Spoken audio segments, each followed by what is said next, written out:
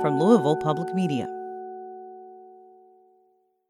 From Louisville Public Media and PRX, this is the Music Box, sponsored by PNC.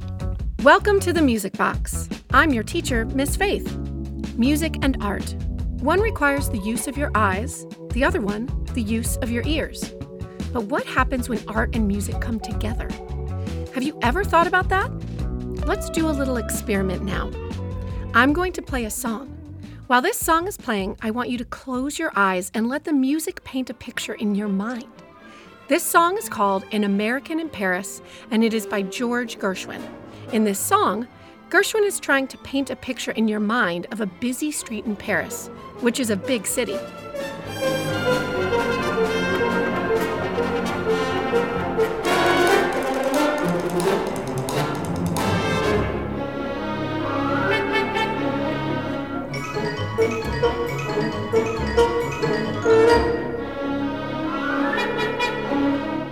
What kinds of things did you see in your mind when you heard this song? I saw traffic, a bicycle, and people going into shops. Very good. That's precisely the picture George Gershwin was trying to paint in your mind. People are walking around trying to get to places in a hurry, cars honking, the sun is shining. Could you see that in your mind when you heard the music? Now I want you to get out a piece of paper and something to draw with. It could be a pencil, crayons, whatever you like to use the most and that you have on hand. I'm going to play a bit more of this song, and I want you to draw what you hear going on in the busy streets of Paris.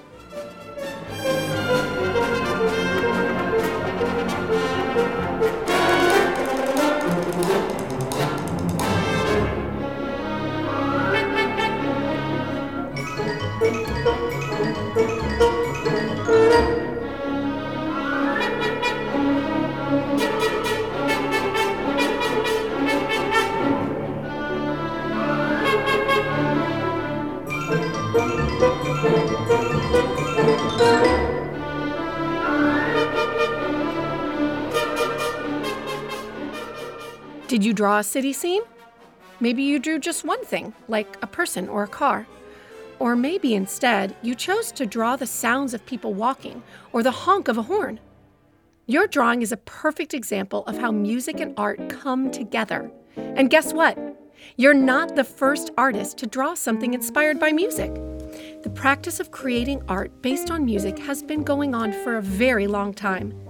Let's take, for example, the Russian artist Vasily Kandinsky. Who? Vasily Kandinsky. He once said, "Color is the keyboard, the eyes are the harmonies, the soul is the piano with many strings.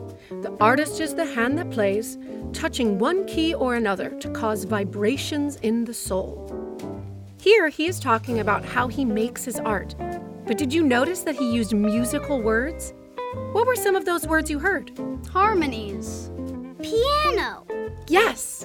Kandinsky had a fascination with music, saying it was the ultimate teacher.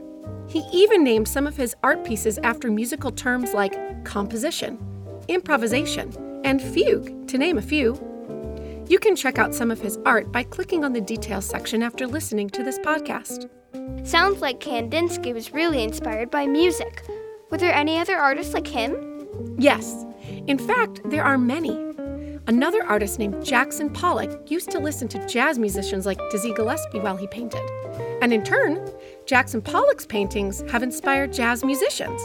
Jane Ira Bloom, a saxophonist, even wrote and recorded an entire album inspired by Pollock's art. Here is an excerpt of her song titled Jackson Pollock.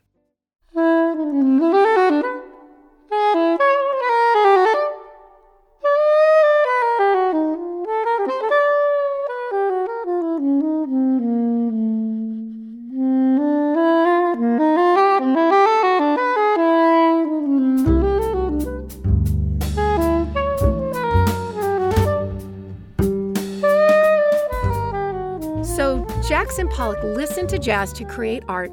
Then a jazz musician saw that art and created music. Isn't that wild? Crazy. Wild. For sure. Totally. Throughout history, music has been the subject of many paintings, drawings, and sculptures. An artist named Pablo Picasso loved to draw guitars. At one point in his career, he decided to make a sculpture of a guitar out of cardboard. That might not sound like a big deal today. You probably make lots of cool things out of cardboard, like forts and rockets. But back then, using cardboard was seen as unusual. Picasso was a master at the unusual. He loved to see things differently. So did music composer John Cage. Here is an example of his way of playing an instrument differently.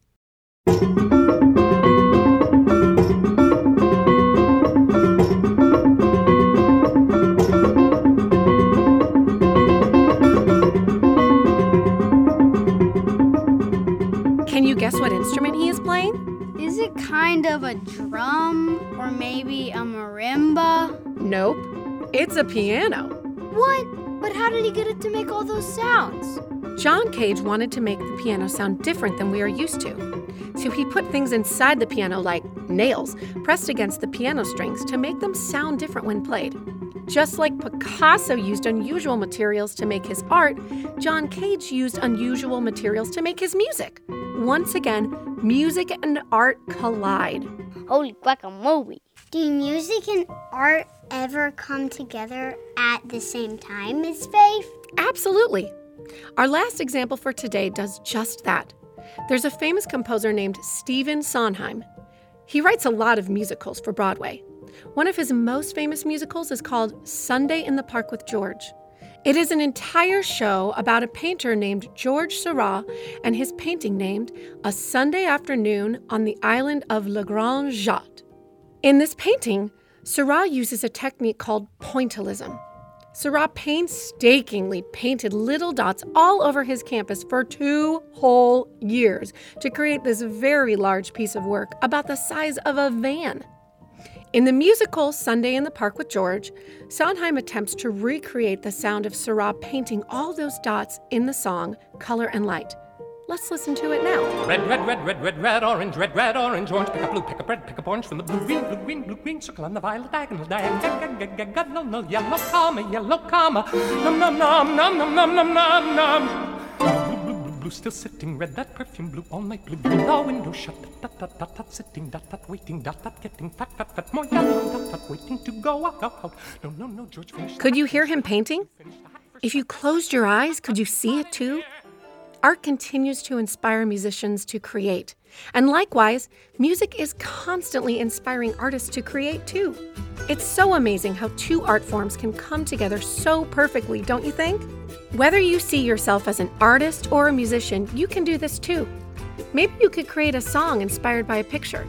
Or instead, you can listen to a song and draw a picture based on what you heard. Thank you for joining me today. I hope you enjoyed our journey through music exploration as much as I did. We want to hear your voice on a future episode of The Music Box. Ask your grown-up to help you record a voice memo on your phone. Tell us your name and how old you are. Then tell us where you see art and music working together. Tell us all about it and send it to us at themusicbox@wuol.org, and we might use it on the show. And don't forget to check out all the additional lessons and resources found by clicking on the details of this episode. The fun and learning can keep going even after the episode ends. Until next time, I'm Miss Faith, and you have unwrapped another wonderful gift from the Music Box. The Music Box is a production of Louisville Public Media and PRX, with support from PNC. This episode was written by Faith Murphy.